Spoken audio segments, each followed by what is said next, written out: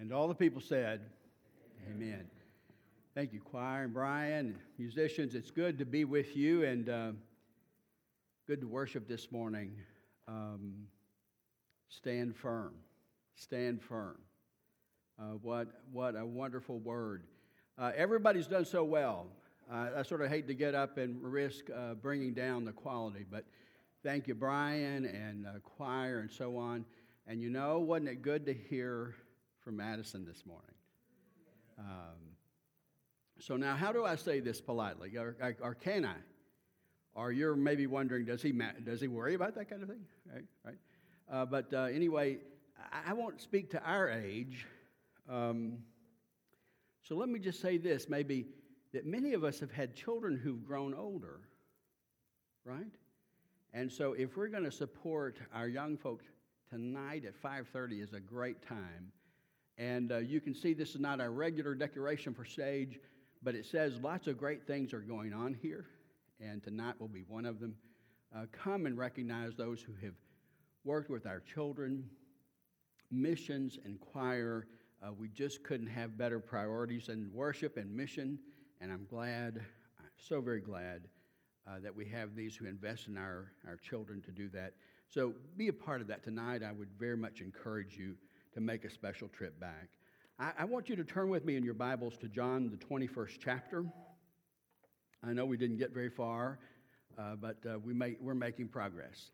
And I actually skipped the first part of that chapter, which is the beautiful, really beautiful story about Jesus appearing to his disciples once more, the third time that John tells us about, and then in Galilee. You know, I've always wondered about a gone fishing sign. I was only once troubled by one when I was trying to get my daughter in to see a doctor late one Friday afternoon, and I found a gone fishing sign in a doctor's office. Well, it was a little town, what can I say? But for the most part, I'm charmed by the notion, and someday when I grow up, I hope maybe I have the ability to, gear my schedule where I can just all of a sudden say, well, I know this is not my routine, but I'm going to put the sign up and just go fishing. It was Simon Peter's routine to go fishing. It's what he had known. It was his life and his livelihood prior to meeting this person named Jesus. Now, we're not told the timing precisely, but they've had their appearances with Jesus back in Jerusalem, and now back home in Galilee, Simon just says, I think I'll go fishing. They're fishing, and not much is happening. And there's an instruction that comes to them from the shore. Why don't you just cast the net on the other side? It seems like a ridiculous sort of thing for trained fishermen and so on, but at the same time, obedience to this word yields a grand catch. 153. We don't know what that significance is. Is it? There's an ancient book that actually talks about 153 varieties of fish, but we don't really expect that in the Sea of Galilee exactly. And they're all called large fish. We don't know what the exact significance of 153. It could be that there were 153 of them, right? It could just be that simple. But all that to say, they recognize Jesus as the one who's on the shore, giving the instructions that have yielded such a grand catch.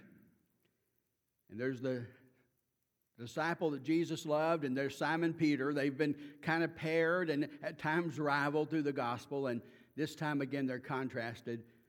Simon just goes right in and goes ashore, and the others struggle to get back with the big catch. When they get there, they're surprised. Jesus already has a charcoal fire going and seems to have breakfast all ready for them. Get the impression that maybe he ate with them, would be the idea. But there's some unfinished business. their special attention to give to Simon Peter. And it's not going to be easy. You remember in chapter 13, Jesus said things would go awry, that they would lose their heart and lose their ardor and get scared, scatter, run away. Simon, knowing better than Jesus, right, says, "Oh no, it won't be that way, Jesus. I'll stick with you. I'll stay with you. I'll even die for you." And in fairness, he does pull the sword to protect Jesus in the garden there against great odds. But that was not the kind of faithfulness Jesus needed. And when the time comes, Peter runs, follows from behind, trying not to be associated with Jesus. And again, strangely enough, back in chapter 18, I believe it is, there's this charcoal fire. And they start saying, aren't you one of his? Don't you belong to him? Aren't you with Jesus? And he denies him once, and then second time when he's warming that fire, and then finally a third time. And oh my goodness, what shame must have come over him. There's great sermons to preach, but not today, on maybe contrasting Judas and then Simon Peter. They both abandoned and denied Jesus. Simon Peter doesn't turn his shame in on himself, but he bears it. And finally, we're not told about this, but we know it from what Scripture does say. Finally, he goes back to those very people that saw him abandon Jesus, heard his braggadocious words back in 13, knew how tough he says he was, and then saw him crumble and fold and deny he knew Jesus. The shame of it.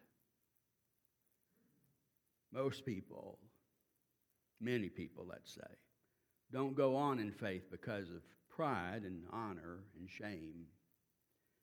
They feel if something goes wrong that they've blown it and they're never going to show their face again, right?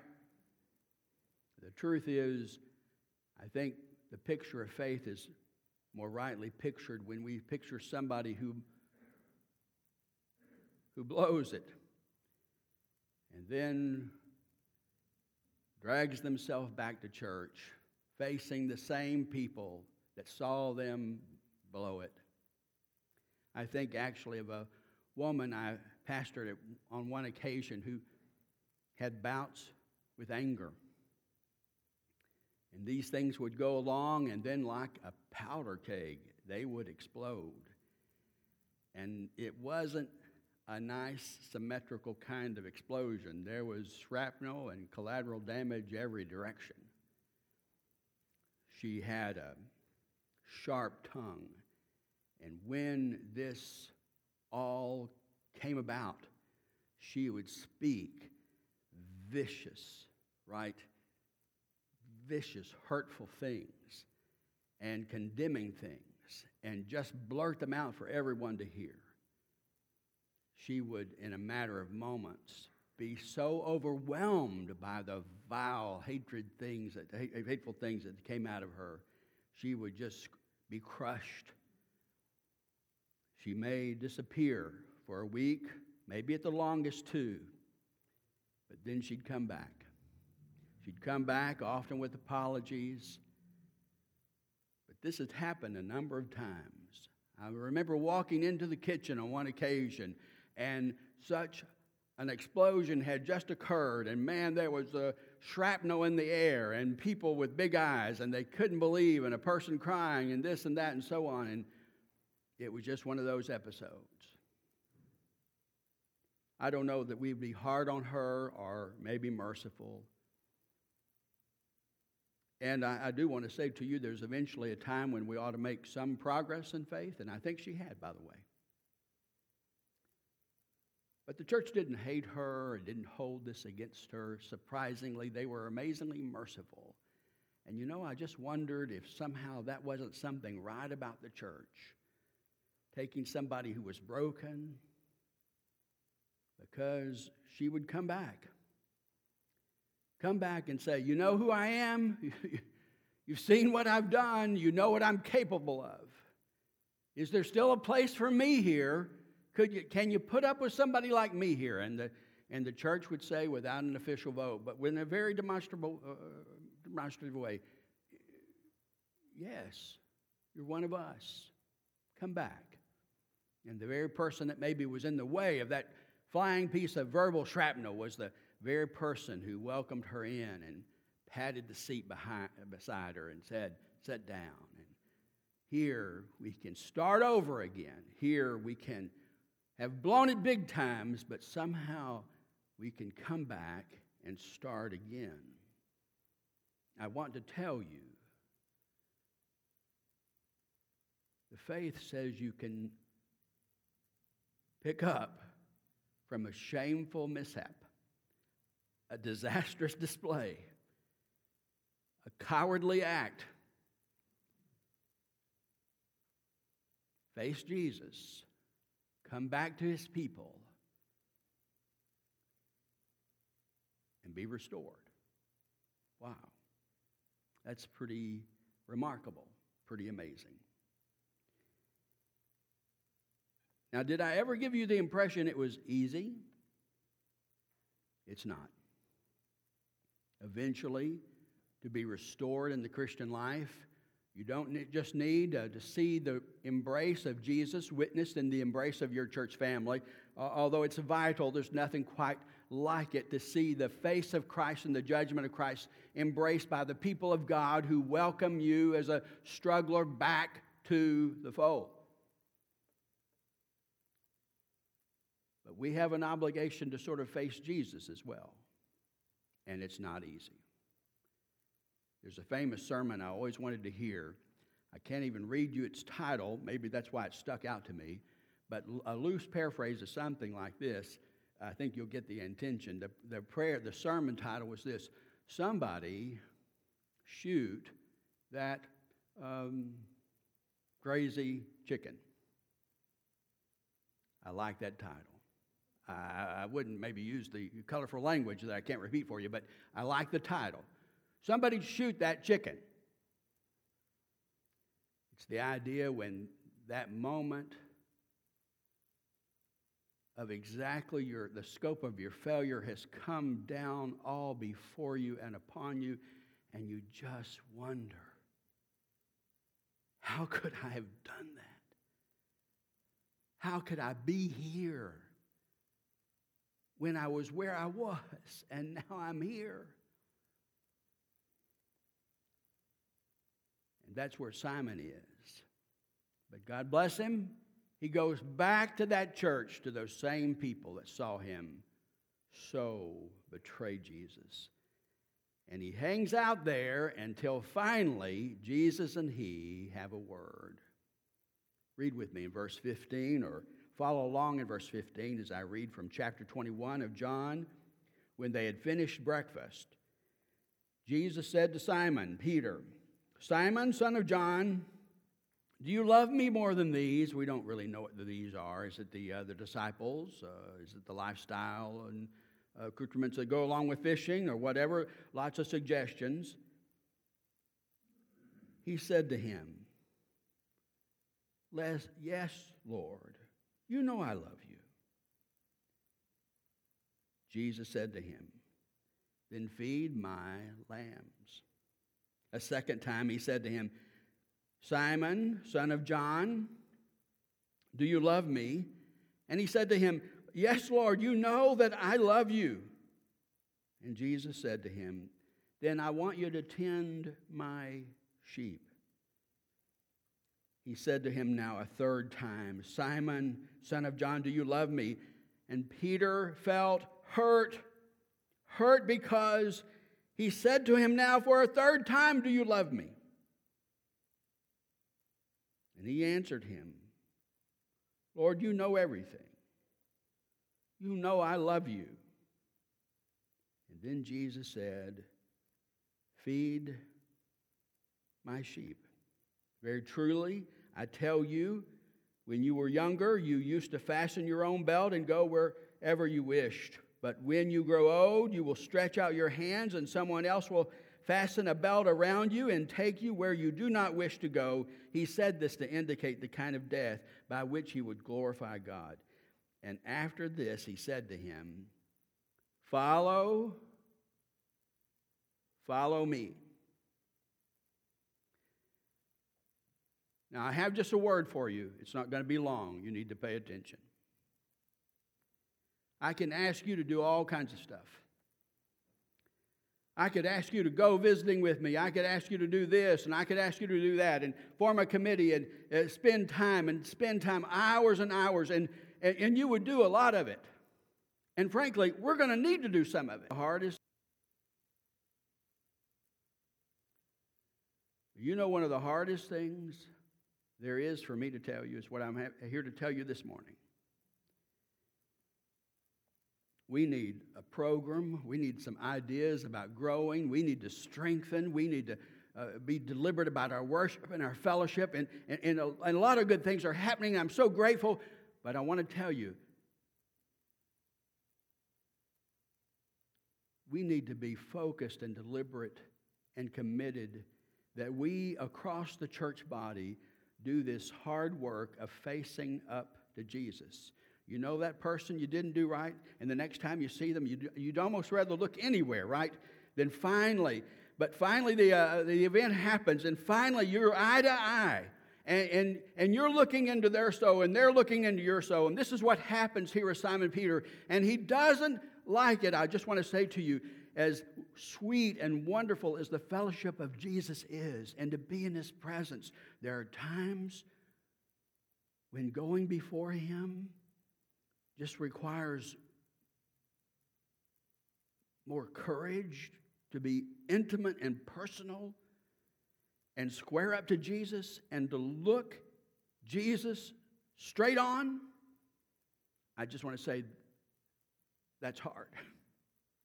But that's what I'm asking you to do.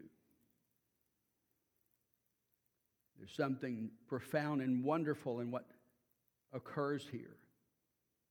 And I've heard a lot of good sermons about the words for love and the different words for love and so on. I just have to confess to you, I can't make any of those strategies work out. I don't think the significance is there's a subtle change of word or these words are interchangeable. The point, I think, that is unmistakable as John is this, and it wounds Peter, but John tells us that Jesus deliberately reinstates him 3 times, once for each failure. And there's a season in our life where the last thing we would want to do is sit down and be quiet and open our Bible and all of a sudden get still. And we would look for anything to do, TV or noise or anything, just to distract me, something. I've got to be so busy, I've got to do something else. Because that moment, this moment that Simon Peter's in, and the moment you and I find ourselves in, it's just, it takes courage. But we square up to Jesus, and we sort of acknowledge what we've done. And as hard as that is, I just want to tell you, you stay in there, because that's where this fellowship is renewed. And Jesus has some basic questions, and that is, do you love me? Do you love me? Now, all through this gospel, Jesus has taught about love, and he says you're going to know about love because eventually you're going to see somebody who loves is somebody who obeys. It's a major theme in the gospel. Maybe this is included in the idea, but he starts with this, do you love me? Do you love me? And notice the very person who failed so miserably is now recommissioned. Then I've got a job for you. I don't myself see this as Peter being put in the place of Jesus, sort of a substitute Jesus. There's still Jesus' flock, but he's going to be the leader in Jesus' absence. I don't know that this is what is being commissioned, but I think there is a picture of restoration here. And I think it's not for just Simon Peter. I think it's for every believer. Do you love me? Then I've got something for you to do. Obey me. Follow my instructions. Do what I've asked you to do. Do what I'm commissioning you to do. And I just want to say to you, there's 1,000 self-help approaches. The church is full of self-help approaches. I'm not even altogether against the self-help program. I hope you get something that helps you get along with your daily routine and be more efficient and so on. I'm not against you kind of improving or polishing the apple. I just want to say to you, though, this. There's nothing you can do in your own strength to tell me who you are. You don't even know who you are. You don't know where you stand. But you find your way when you square up to Jesus. And as painful as that may be at first, in the stillness of that moment, when you meet Jesus, hang in there. He loves you. He forgives you. And there might be a painful question. Do you love me? But be faithful and true. And Jesus will speak your name, and he'll give you a task. And there's not all the self-help you could do or the success you could accumulate. There's a sense, unless you've been in this moment with Jesus, you don't even know who you are. Now, those of you and I, in the matter of confession, in the matter of faith, I think we have passed this way before. Maybe this is a picture that can be used, first of all, to describe what coming to faith is like, right? To stand before Jesus, to face up to Jesus, to acknowledge your failure before Jesus, to receive his commission and to receive your identity and so on, to have him speak over you and charge you. That's maybe the way of describing how you come to faith. But I just want to tell you this. It's not just something you did when you were saved. It's something you do throughout your life. If you're a follower, right? If you're going to be the follower that Jesus asked you to be. And the last words he gives him are this. Follow me. And you don't follow Jesus from afar. You don't admire Jesus from way off. You have to be rather personal with Jesus. And so I'm asking you to step forward in your spiritual life. I'm asking that God stir us and move us as a church. But I'm asking you, as an individual part of this church, to be attuned to what the Spirit is telling you and to stand in this place and be still before Jesus. It may be awkward, it may be painful, it may be uncomfortable, but I just want to tell you, you persevere, you stand there, you sit there, you remain there, and eventually you're going to encounter this Jesus. It may be painful at first, but I just want to say what really heals us follows. Do you love him? Do you have from him a sense of commission about what you're to be about? Have you heard him just say, welcoming you back yet again, to hear him say these words, and finally to send you out, okay, what I need from you is to follow me. I'm asking you, as a part of your discipleship, as a part of your everyday, to stop and to be still and to meet Jesus. This experience of being current with Jesus and being reflective of this kind of experience of living out the life of Jesus needs to be something that permeates us. It needs to be something that people who are searching for Jesus can kind of sense when they walk in the door without even taking an inventory or taking a poll. It just needs to be who we are. We need to be practicing it. And if we're asking God to do things in our midst, we've got to start by asking God to do things right here. Just hang on. This is the Savior who's died for you and who loves you. You face Him. You tell Him you love Him. You may be blessed to hear your name, to be given a charge. And that's what Jesus does with folks who struggle along the way. Faith strong and then faith weak, up and then down. God brings us back to Himself in Jesus Christ.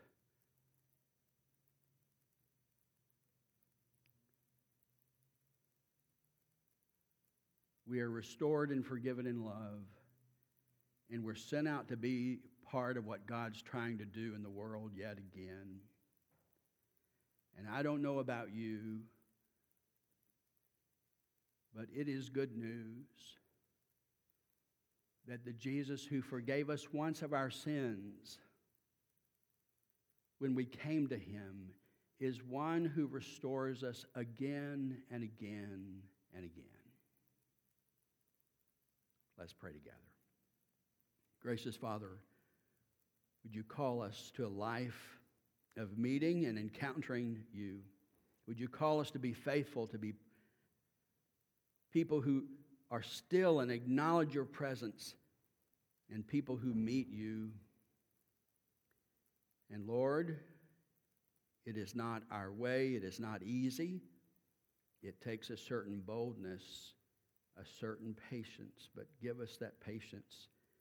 And let us leave this presence with you with the expression of our love and the commissioning and the restoration that comes from only Jesus Christ, and the exhortation to follow, and to work and serve. Lord, for this beautiful privilege we will give you presence. Would you make, Lord, this not our occasional practice, but Lord, would you deeply grain within us that this would be something you desire for us to do. Make us the people, Lord, who have been in the presence of Jesus. Restore us. Forgive us. We love you. Let us serve you.